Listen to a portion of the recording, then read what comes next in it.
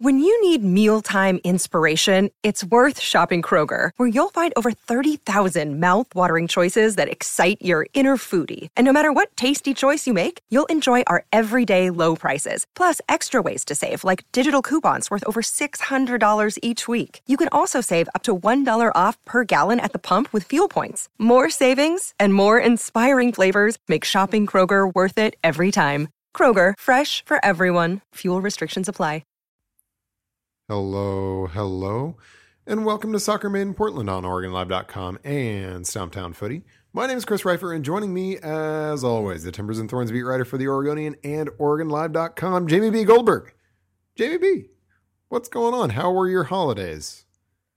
My holidays were great. I spent a week back in San Francisco with my family for Christmas and came back right before New Year's. So that was a lot of fun.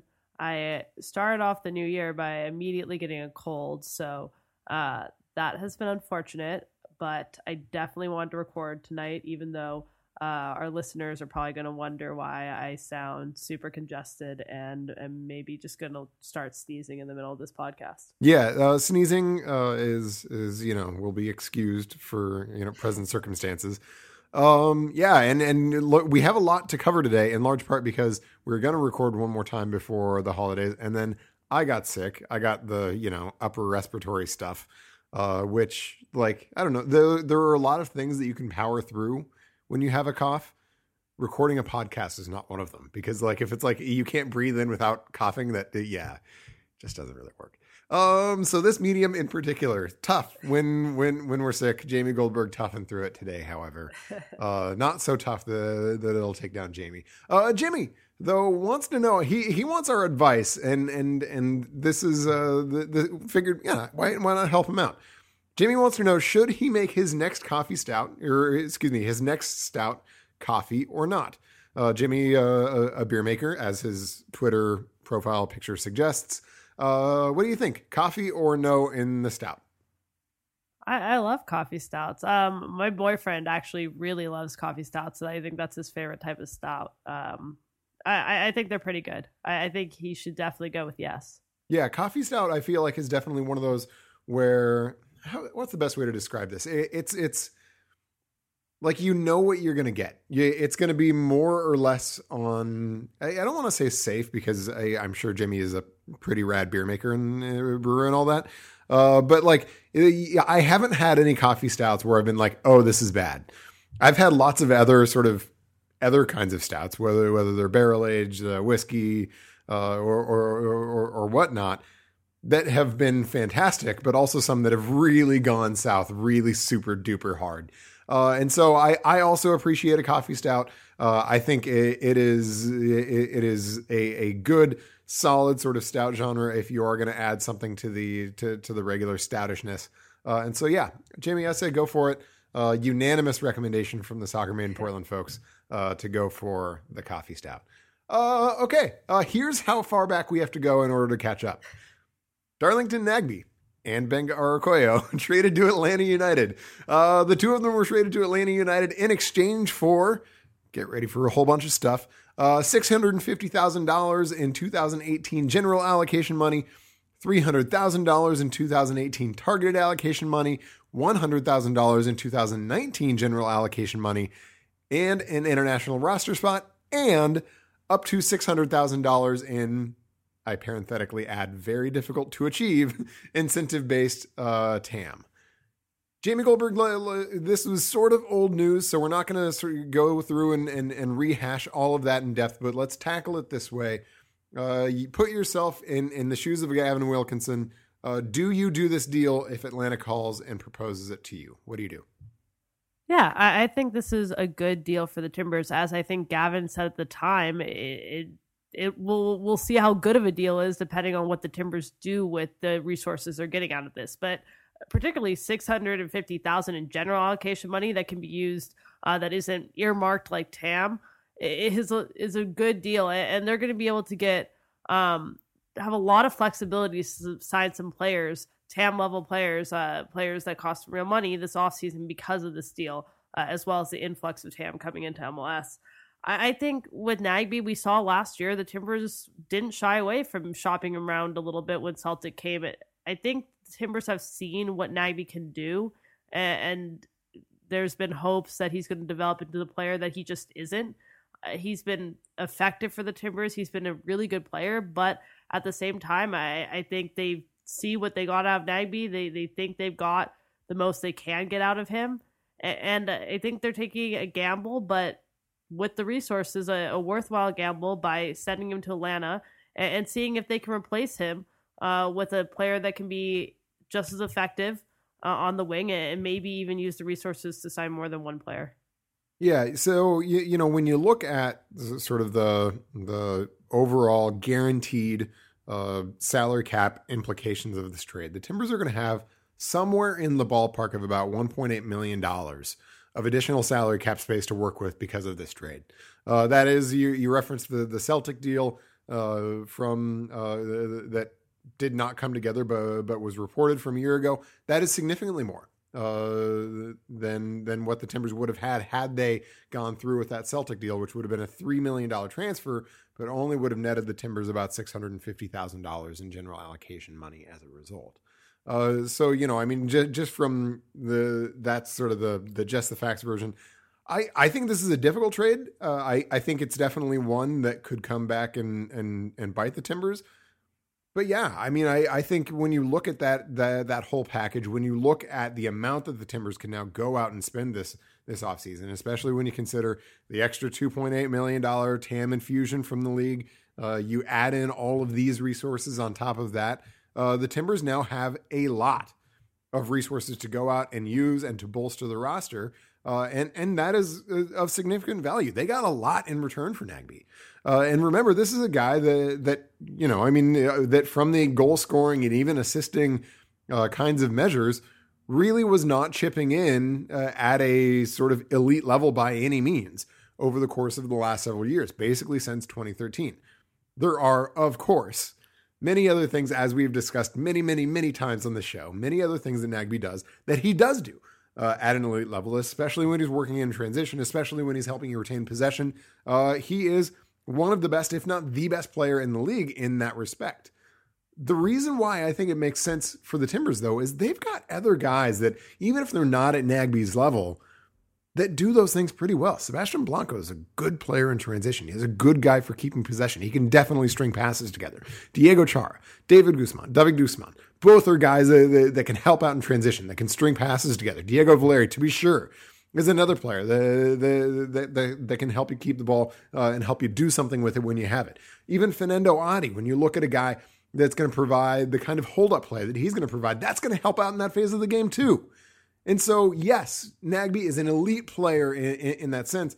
But I think even when you look at the Timbers roster as currently constituted, they've got some guys that can you know, pick up some of the slack in that phase of the game. And when you then look at somebody like Nagbe, who has immense value because of that, I think that makes it a little bit more attractive to see if you can do that. You know, the other thing that nobody's really discussed about this that I guess I've been thinking about more recently, and I don't know why, is Darlington Nagbe now is 27 years old, if my memory is serving me correctly. And so he's getting sort of toward the you know, last two or three or four of his sort of peak years. And Nagbe has been a guy, you know, whenever you're trying to project out how a guy is going to do as he approaches and crosses over 30, there are always a number of things that you consider. How much is his game reliant on sort of like pace and power and those kinds of things, the kinds of things that tend to wane as you get into your late 20s and especially as you get into your 30s.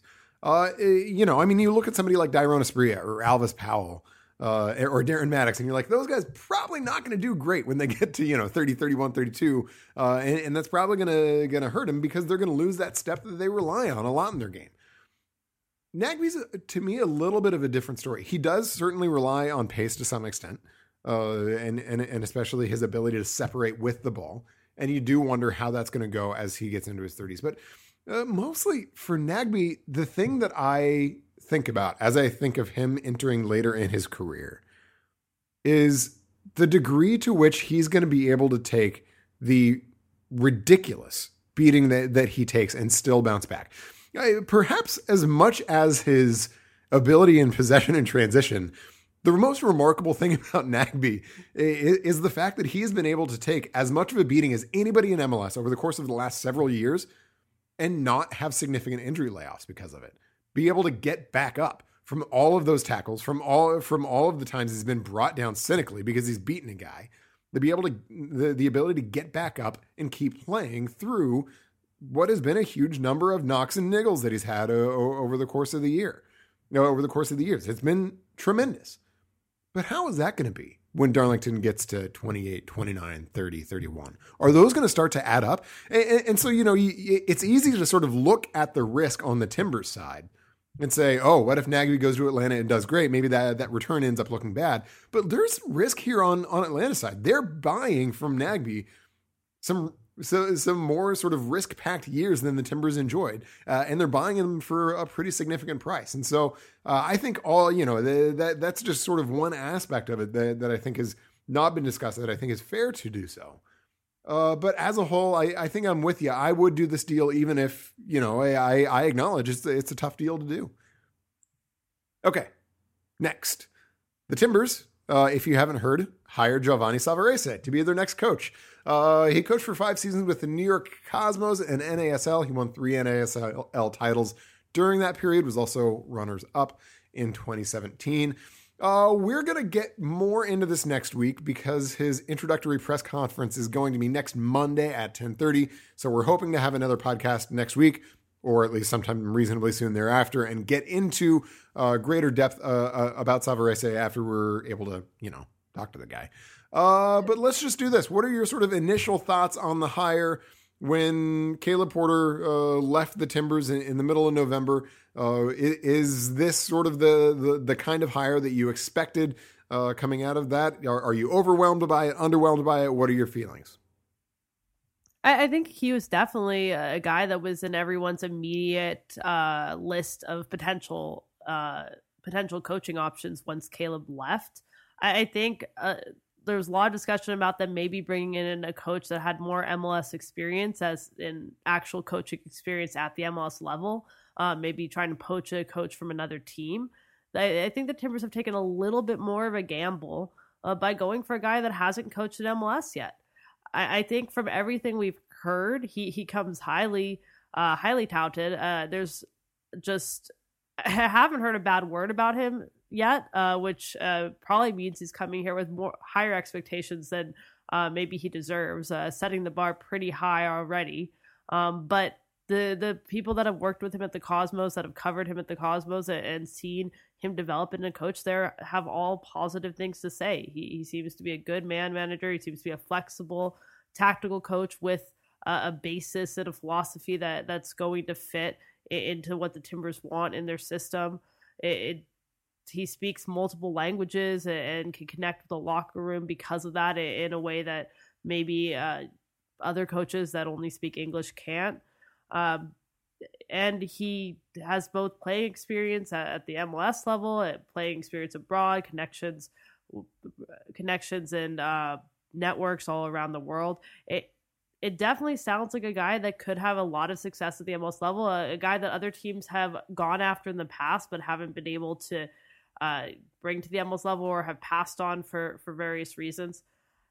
So I think overall it sounds like a good hire for the Timbers. He seems to fit the profile of what they wanted and the profile of a coach that they should be bringing in. But ultimately it is a little bit more of a gamble than if they had gone out and tried to poach an MLS coach from another team and tried to bring in a coach they know what they're going to get at the MLS level. In a lot of ways, it reminds me of when the Timbers brought in Caleb Porter late in the summer of 2012.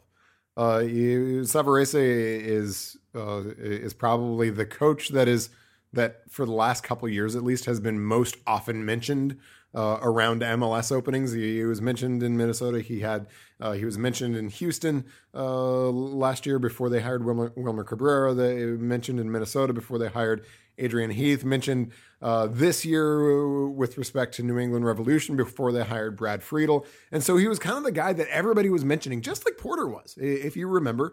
back in 2012 and before, Porter was sort of the coach that every time there was an MLS job that came up, everybody was like, is this going to be the one that Caleb Porter gets?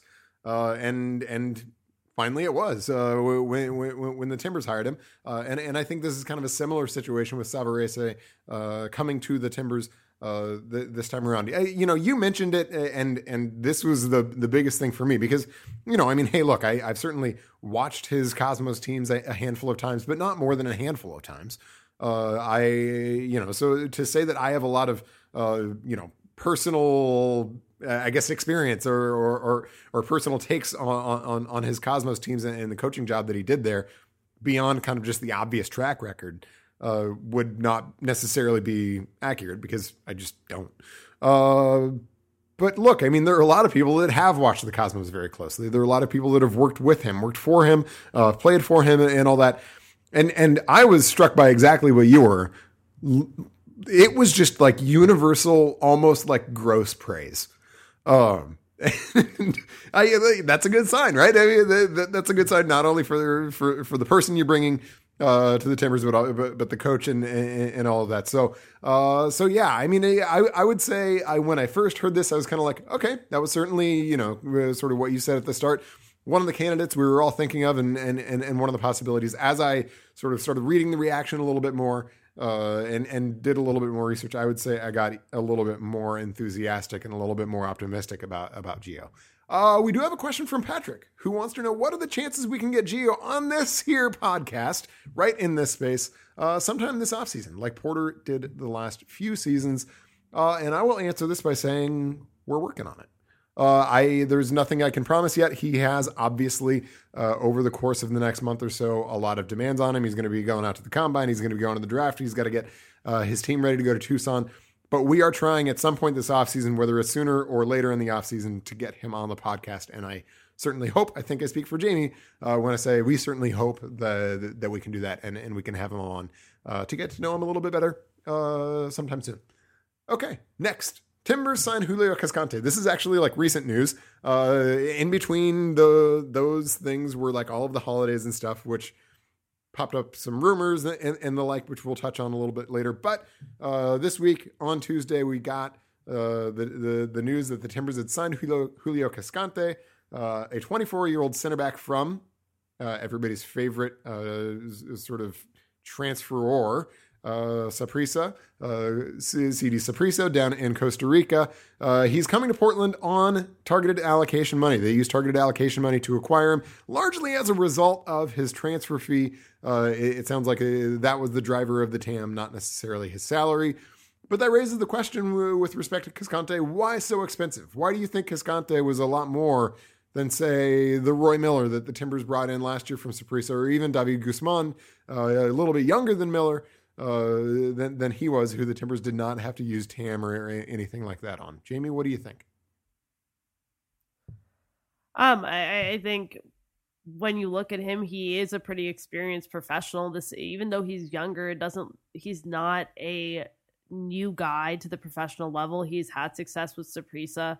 He's had success both defensively and scoring goals. I think that he is the player that's coming in that the Timbers are expecting to be, if not a starter. I think there are questions there because the Timbers appear to be bringing back Ridgewell and Mabiala as well. But I think he's going to compete with those two for a starting role. If he doesn't get that starting role immediately, I certainly think the Timbers are going to expect him to be in the mix. And ultimately, if he can beat out the position from Ridgewell, this is going to be their center back moving forward, I think. So I think his age kind of skews it a little bit, but he has a lot of experience and success at Saprissa and in Costa Rica previously. Yeah, he sort of had his cup of coffee with the Costa Rican national team, and a lot of people think that he is going to get maybe like a mug of coffee or something larger than a cup of coffee after Russia.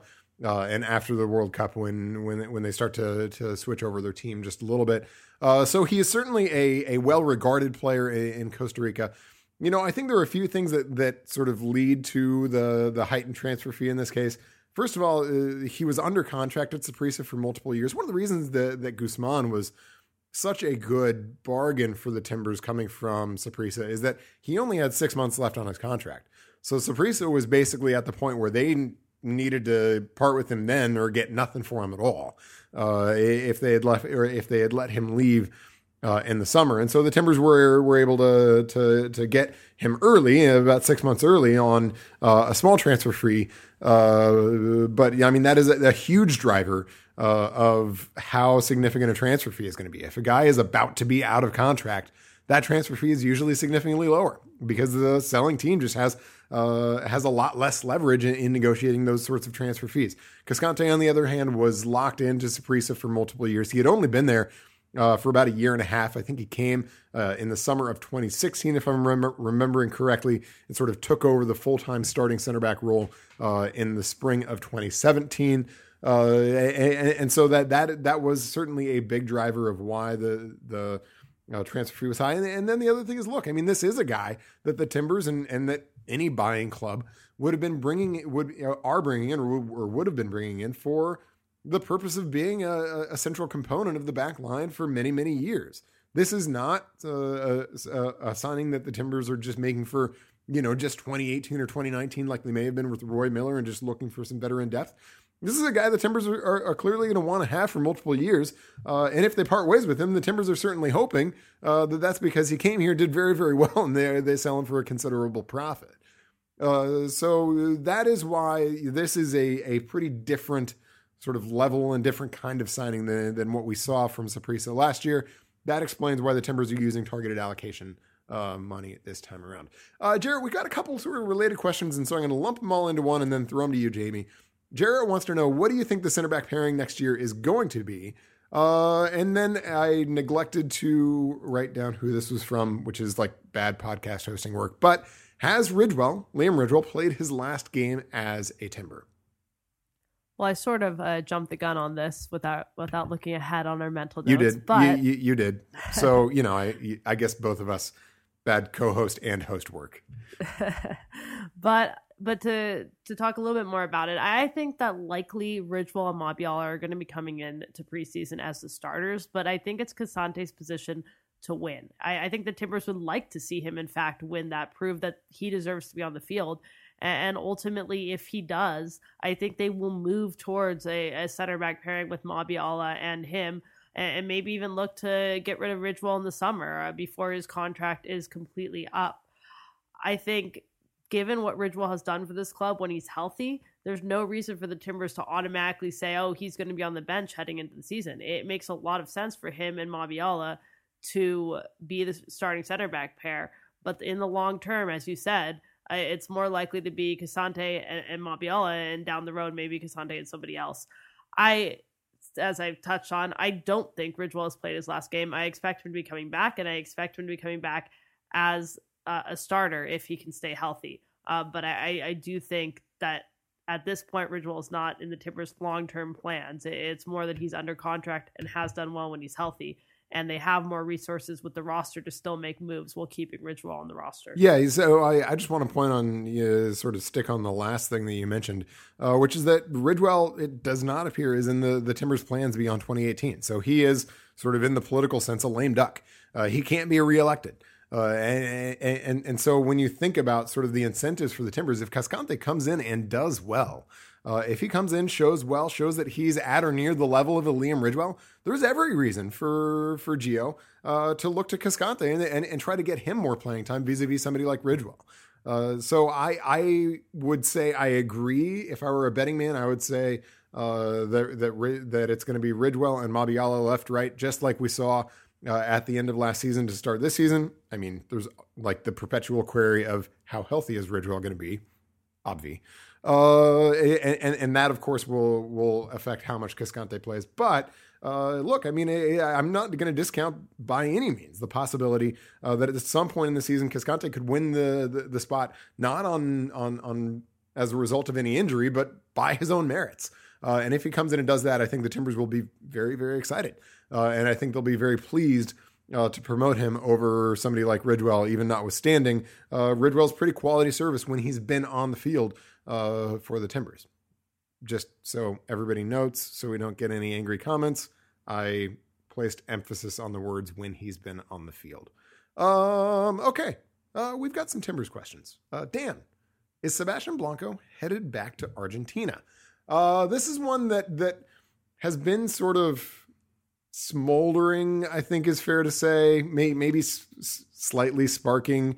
Maybe it's just like weird lights distracting us like cats and laser pointers. Coming out of Argentina over the course of the last couple of weeks, there have been some reports, rumors, kinds of things that perhaps Independiente is interested in bringing Blanco back down to Argentina this offseason. I will note that even these reports have been pretty skeptical about whether this can happen. It's been reported, and it's certainly consistent with our understanding, that Blanco is tied to the Timbers for the next couple of years, that the Timbers have him under club control for the next couple of years. So there's nothing sort of compelling the Timbers to make any kind of move. Even these reports seem to be saying it's hard to see how this happens. Nonetheless, our good friend Matt Doyle poured some gasoline on whatever this is when he noted it in his piece on MLSsoccer.com today. Frankly, this smells like a non-starter to me. I think the odds are extremely low that the Timbers will be moving Blanco down to Argentina. I have not heard anything to suggest that it is likely. And so I think this is, to mix my metaphors in probably confusing ways, nothing but smoke coming from sort of Argentine soccer Twitter with no fire attached to it. Jamie, do you agree?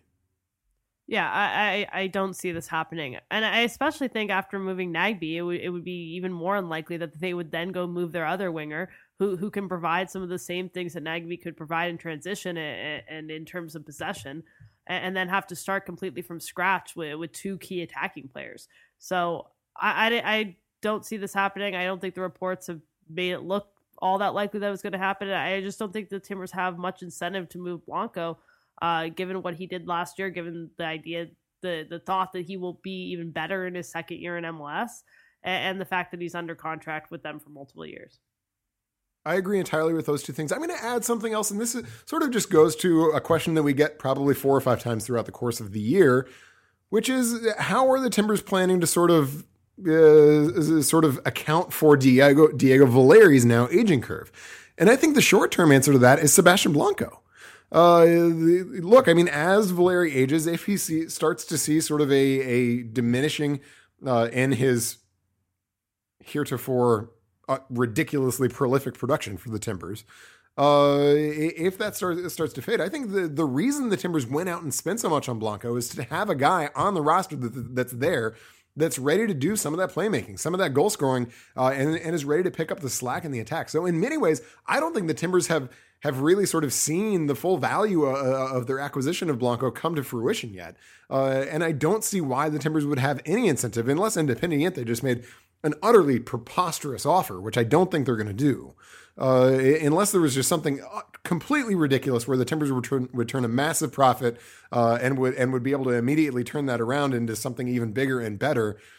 I just don't see why they would sort of take that and disrupt that kind of short-term, not succession plan, but kind of sort of complementary piece to Valeri away just at the point that they were really sort of starting to count on it. I certainly expect Valeri to be in a Timbers uniform for multiple years to come. But look, I mean, if there's a guy on the roster that's ready to sort of take a little bit of the load from him, it's Blanco. And I just don't see him going away absent a just like unconsciously compelling reason to do so.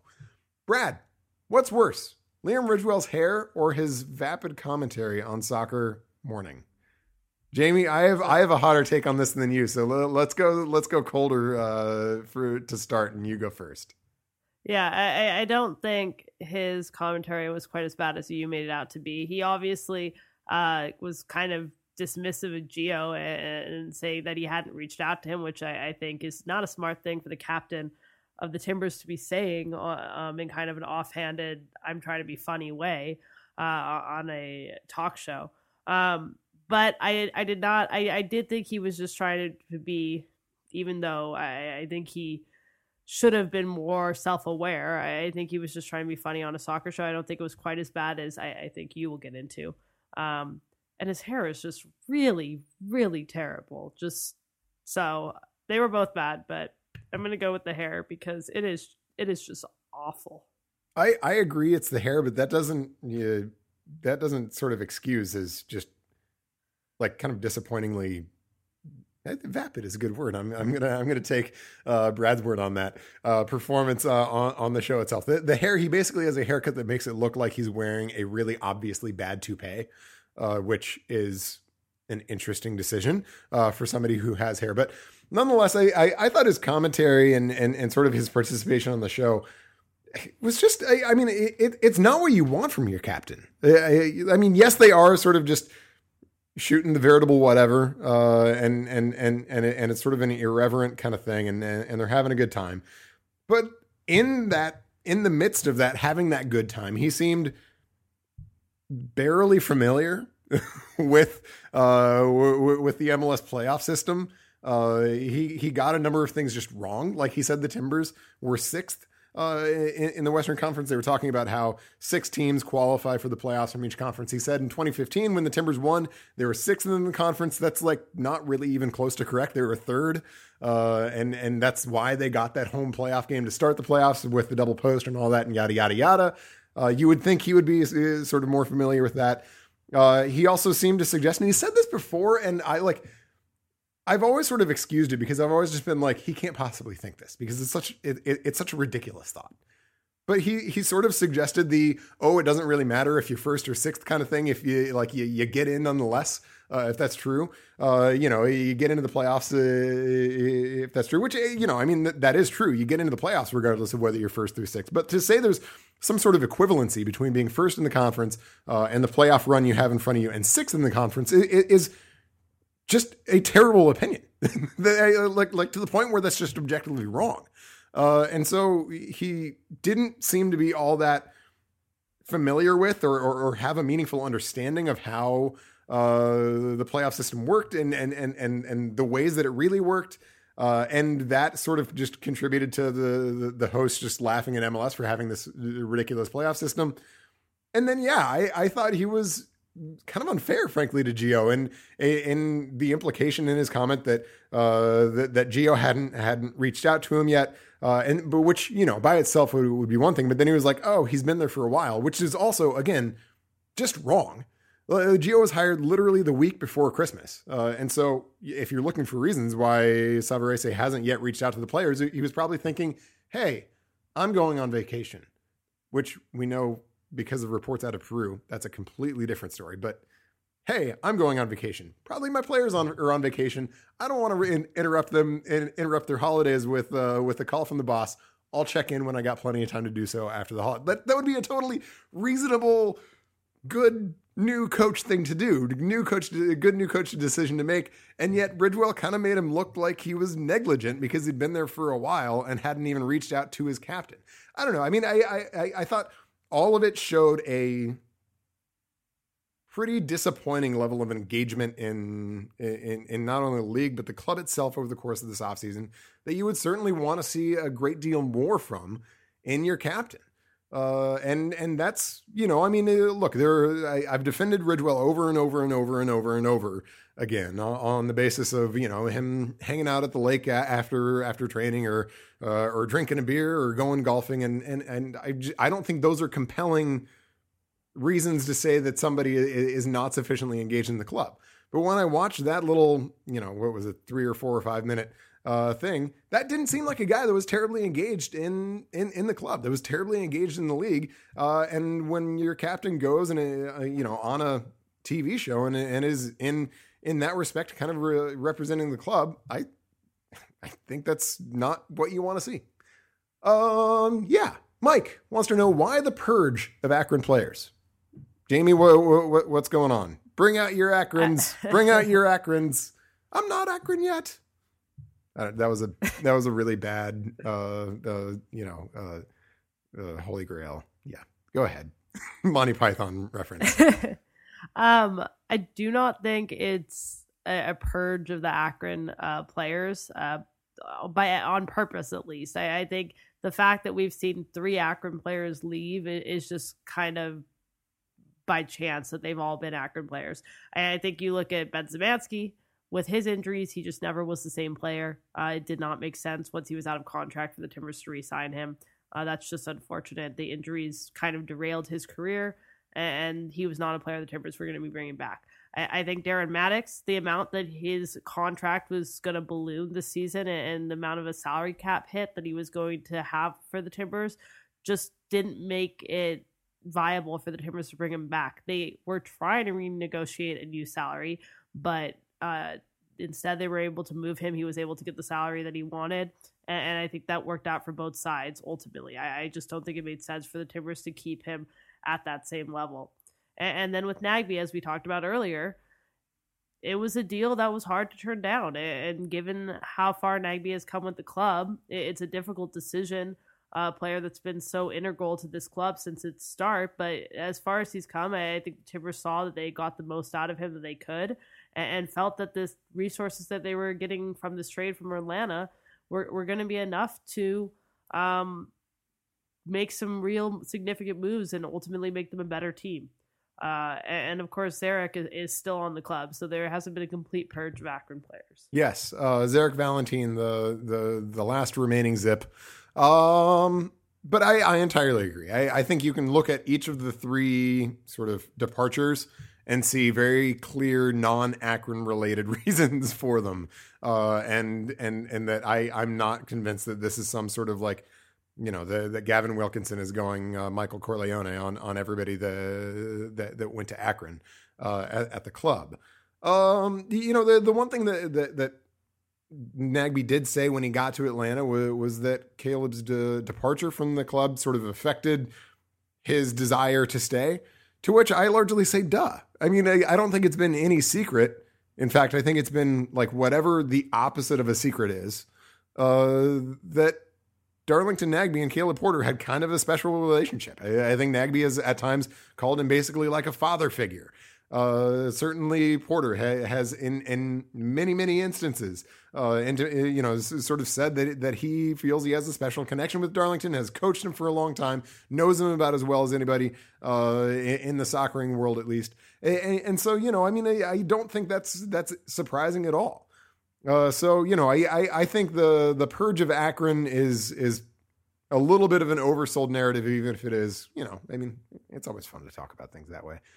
Certainly more so than being like, well, you see, Ben Zemanski did not look like he's an MLS player. So we'll let you have your purge of Akrons. I'm just not buying into the fact that this is really all that Akron related. Michael wants to know, other than Cascante, a reported winger, I'm going to just parenthetically say Andy Polo, and a rumored defensive midfield. Very rumored was Christian Paredes, who's at Club America right now, a young defensive midfielder. We'll see if that is very, very lightly rumored, but and a rumored defensive midfield signing. Anyway, we do know that the Timbers are pursuing a defensive midfield signing. Do you think the Timbers will be making any other moves? And if so, at which positions do you think they'll be looking? Yeah, I expect them to make a few more moves. And I think, as we talked about with both the Nagbe deal and the influx of Tam, they have a lot of resources to make more moves than just these three.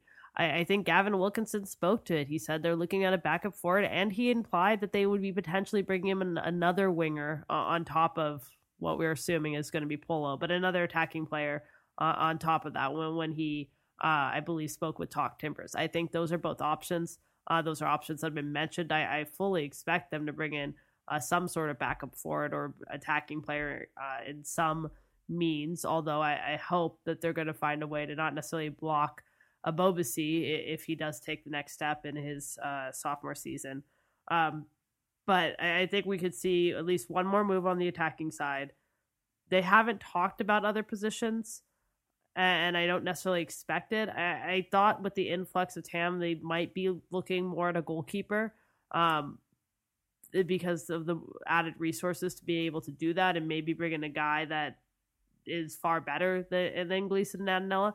I haven't heard anything from the club to indicate that they are in fact doing that, but that could change. Obviously, Gio's just coming in, and maybe some of their priorities have shifted, or at least they're looking at other options as well that haven't been mentioned. But for now, I think we can expect more signings for sure. and I would expect at least one, if not two more attacking players. Yeah, I think that's exactly right. Probably looking somebody up front, potentially looking somebody else on the wing. Maybe even aside from Cascante, who's reported to be on TAM, Polo, who based on reports of the transfer fee would definitely be TAM. His rumored transfer fee right now is in the ballpark of $1 million, so he would be a TM guy. Merritt Paulson on Twitter, and what I'm sure is a now deleted tweet last week, suggested that there might even be one more coming in sort of at that targeted allocation money level. The other thing that I want to point out sort of in relation to the last bit is it wouldn't surprise me at all. In fact, I would expect in many ways the Timbers to hold back at least a chunk of their allocation money resources for the summer transfer window. In many respects, the pickings in the summer transfer window are a little bit better than in the winter, just based on where other leagues are sort of in their competitive cycles and the like. And so I think it would be smart of the Timbers to hold back some resources and to keep a little bit of money in the bank to do some shopping there. I mean, look, even if the Timbers in the course of the first half of the season don't necessarily identify, a big need, say Jake Gleason or Jeff Adinella comes in and is having a great year and the Timbers don't feel like they need to go out and get a goalkeeper, at very least, they can spend the next 6 months or so sort of scouting around younger players and see if they can find somebody in the 19, 20-year-old range or so that they can go pluck with some targeted allocation money as sort of a high-end prospect at that and bring them into the club if they don't have any other needs. But certainly that is another opportunity to address needs that may arise over the course of the first half. But we'll see how exactly that plays out. There are, of course, also going to be sort of a handful of depth signings that we just see develop over the course of camp. Wouldn't shock me. In fact, I think we expect to see Bill Tuiloma back with the team. He's not formally on the roster, but we expect it. Foster Langsdorff, we expect the Timbers to sign to a homegrown contract. Wouldn't be shocked at all to see somebody like Renzo Zambrano, maybe from T2, get at least a look in camp, and there will almost certainly be a couple other guys that sort of float into camp and that have a chance to make a roster as well. So I wouldn't be shocked to see some of that, maybe another depth center back or something of the like. But as far as the bigger, splashier moves, I think those are likely to be, as you noted, the attackers that we've heard they are targeting to date.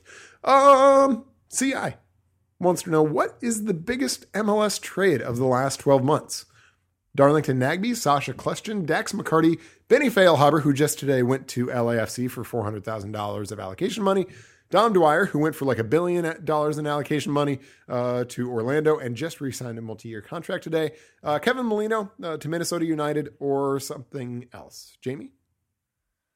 There's actually been some pretty big trades within MLS in the last year. It's the TAM era, man. That is totally the result of everybody being flush with this cash. Now there's a lot more intra-MLS movement. I think it's kind of cool. Yeah, I do too. But just putting it down on paper and thinking about it, all the trades. I think that Nagbe's trade is up there. I think, like we said, it's a good trade. It makes sense for the Timbers at least, but that was a very difficult decision for the Timbers, making a trade to get rid of one of the few original MLS Timbers left on the roster. I think Sasha Kljestan's trade and that one I think might be the biggest for me. I think that came as a bit of a shock given what he's done in New York. It's a little bit of a head scratcher. I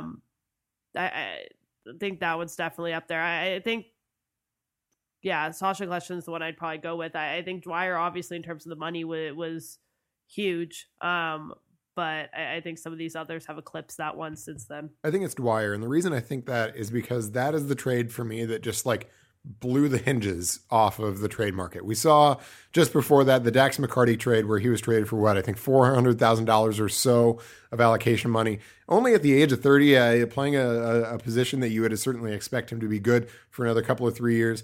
And that was a matter of months before that Dwyer trade.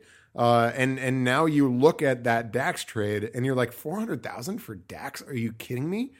But the reason we think that now is because the Dwyer, just what was it, 1.5 or 1.6 million in allocation money split between a couple of years going to Kansas City from Orlando, which, by the way, I think Dwyer is a good player. I think Dwyer is certainly one of the, in the top 10, certainly, strikers in MLS.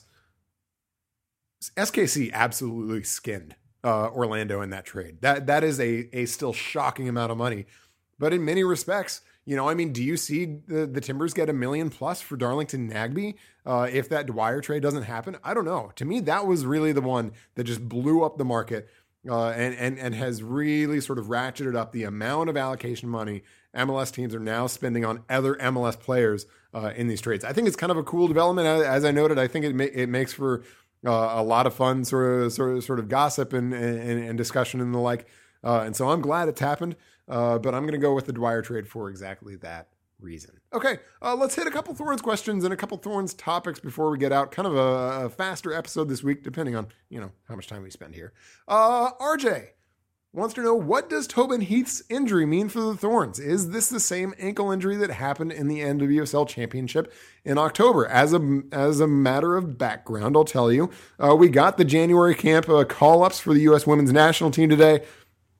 They included 5 Thorns, A.D. French, Megan Klingenberg, Lindsay Horan, Allie Long, and who am I forgetting? Oh, Emily Sonnet. Yes, and Emily Sonnet. That's who I was forgetting. Included 5 Thorns, but conspicuously absent from that group was Tobin Heath, and it sounds like it is because she still has that ankle injury. Jamie, what do we know about it, and how much of a concern do you think this is for the Thorns? Yeah, as far as I know, it is the same ankle injury. I think that it's definitely concerning to see. It is possible that the national team, they know what they're getting with Tobin Heath. They want to be extra precautious given last year's issues. They feel they're better served bringing in other players anyways. And so they're just giving her a rest here and making sure that's fully healed before they risk her back on the field. That's the optimistic hope of this, but we don't know. And when you look at the back injury last year, and how that lingered on and was misdiagnosed, and there was issues with her treatment and getting on a plan that actually worked, it is worrisome. You don't want to see Tobin Heath off the field for another year, especially gearing up to a World Cup. And so I am hoping it's precautionary, given how long it's been for an ankle injury. But the fact that it's still bothering her in any sense at this point, assuming it's the same injury, which is that's as far as we know, it is concerning. I do want to, I'll let you speak, but I do think we should circle back about some of the other call-ups though in that 26 player roster with some of the other Thorns coming in. Yeah, let's go ahead and do that and do that now, because frankly, I was going to say basically what you said about the ankle injury. I mean, given her history with ankle injuries itself, I think all of that is, not panic button concerning, but certainly not comfortable. And now this is going to be the biggest question about Tobin in particular, probably the Thorns' most talented player heading into the season. So yeah, it's a pretty darn big deal. And I think if you're a Thorns fan, it's making you awfully nervous. Let's circle back then to the calls up, however you want to do that grammatically, because I agree with you. There are a number of ones that are notable. I think Lindsay Horan, nobody's surprised. Allie Long, there's not a huge surprise there. But there was, with respect to Megan Klingenberg, there were a lot of people that did not think she was going to get called for this camp. What was your reaction to seeing her in the team? Yeah, I think she deserves to be called in the camp. I've been surprised that Jill Ellis has been leaving her off the roster. I think it was a little bit unfair to her because in 2016, she spent the majority of the year injured and playing through it, and therefore, unsurprisingly, had a bit of a down year. But given her performance in 2017, I think she's absolutely deserving of call-ups. I think there are younger fullbacks that Ellis is looking at and might overall have more upside than Klingenberg moving forward. But I was surprised how she so quickly, it seemed like, dropped off the national team radar. I think after the season she had in the NWSL, she deserves to be back and at least have the chance to earn that starting spot back, or earn probably actually less likely a starting spot, but earn at least a spot back within the team heading into the potential of the World Cup. I always thought, especially with last year, that it was mostly about the fact that Jill Ellis was trying out other options at left back. And look, I mean, Jill and the rest of the women's national team program know who Kling is, right? Kling is a relatively known entity. She did have a good season last year, playing in kind of a mix of a couple different roles and playing a good amount of wing back, which is a little bit different role than the fullback, that she would primarily be asked to be with the national team. But even regardless of that, it makes sense for Ellis to look around because Klingenberg is, now if my birthday memory is serving me right, 29 or 30. I think this is her age 30 season. So she should be looking around. She should be looking to see if there are higher upside options that they're going to want to rely on going into this World Cup qualifying and ultimately World Cup in 2019 cycle. That said, I don't think there's been anybody that's necessarily staked a claim to that spot beyond what Kling has done. And so, so if I was Jill Ellis, would I then want to be getting Kling back into the system, sort of as my safe option to go to at left back, going into 2019 if need be? Yeah, you betcha. And so I think the call up makes sense largely in that regard, to make sure Kling is still integrated, because I think there's, I don't know if I would say it's a good possibility, but I do think there's a possibility that Kling could be, could be the starting left back going into the World Cup. So that I guess I would say it maybe surprised but not shocked me, and I think the rationale for why Kling would be called back in now is certainly there. Let's talk about Emily Sonnet. She's another player that sort of got called pretty consistently during the course of a difficult season in 2016, then got called a lot less during a very good season in 2017. This is actually totally a pattern that we're going to see with Thorns over the course of at least these three. What was your level of surprise with that call up for the Jan camp?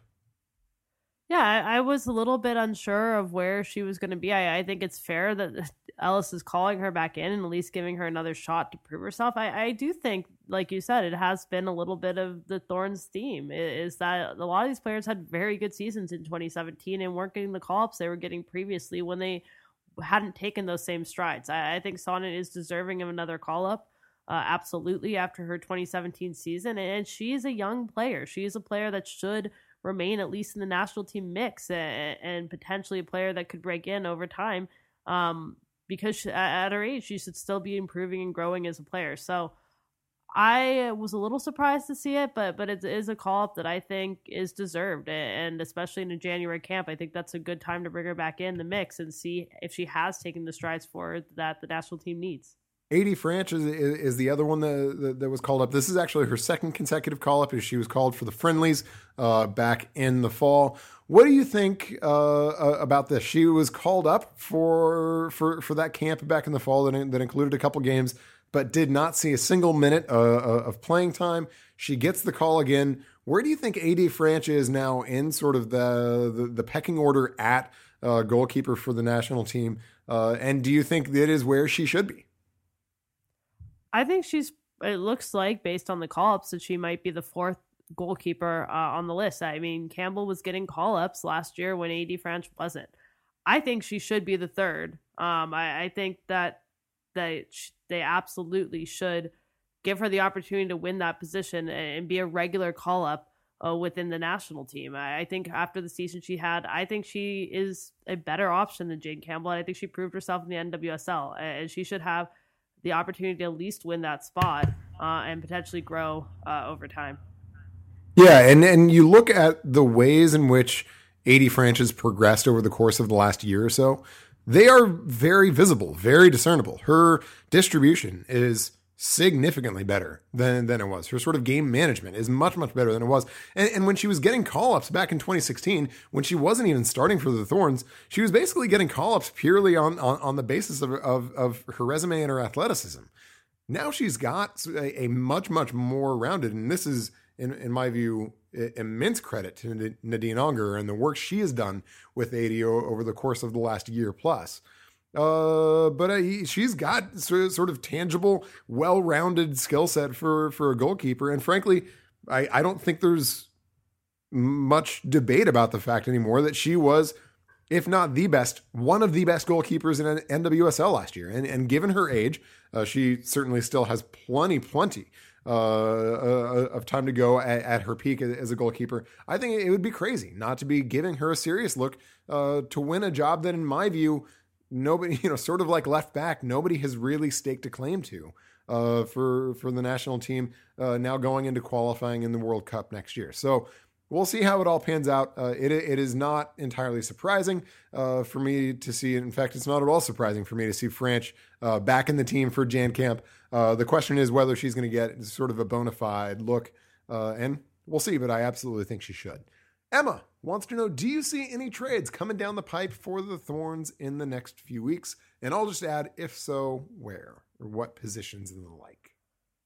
I think we're going to see some Thorns moves coming. I don't know if they'll be in the next few weeks or the next month or so, but I expect there to still be some moves left. I am really interested to see, and I think I mentioned this last year, but I am interested to see what's going to happen with Ali Long and Dagny Brynjestadter, because both of those players are players that can start in the NWSL and players that likely want to get playing time, especially going into the World Cup in 2019. They want to be getting playing time. So I'm going to be interested to see if those two players remain on the Thorns, and if they if they want to go other places where they're going to see more playing time, we could see some really interesting trades coming up. I agree with all of that, and whether they're trades or international acquisitions, I think we'll probably see a combination of the two. February, March, we'll see how quickly that comes together as camp opens a little bit later than, say, on the Timber side. The other question in my mind, and this is one that I've been thinking about today, is the extent to which the Thorns need to be making a move essentially to set up or essentially to provide insurance for Tobin Heath now. If this ankle injury is lingering and is creating concern heading into the season, do you think that becomes a need that they need to look to address through the trade market, Jamie? Yeah, I think maybe. I think they definitely have to think about that, or if it means they have to look at changing their system. They need to see what this is going to be if Tobin's out for an extended period of time, because I don't think it was totally effective last year when Tobin wasn't in there. I think Mark was able throughout the course of the year to adjust, but it did take a little while for them to find a formation and a system that worked without Tobin. So they need to be thinking of their backup plan, whether that's bringing a new player or really thinking about changing the system from what it was, at least in parts of last year, to accommodate for the fact that Tobin may or may not be in there. But that's something I'm sure the Thorns, if they think this is going to be anything more than a short-term ankle injury, especially given last year, that they have to be looking at. And that will do it for us today. Thank you all for tuning in. We will be back sometime in the next couple of weeks, because we anticipate there will be quite a bit more news starting next week, certainly with Gio Savarese's press conference, introductory press conference. So we will be back sooner than we were in our last break, barring, us being hit by the plague once again. And being struck down. But thank you all for your questions. Thank you all for tuning in, as always. And yeah, we will see you again just as soon as we do. We're somewhat less regular during the respective off seasons, but we'll see you again soon. And until then, enjoy all of the breaking news, both on the Timbers and the Thorn side, the MLS and the NWSL side. And until we see you again, as always, take care.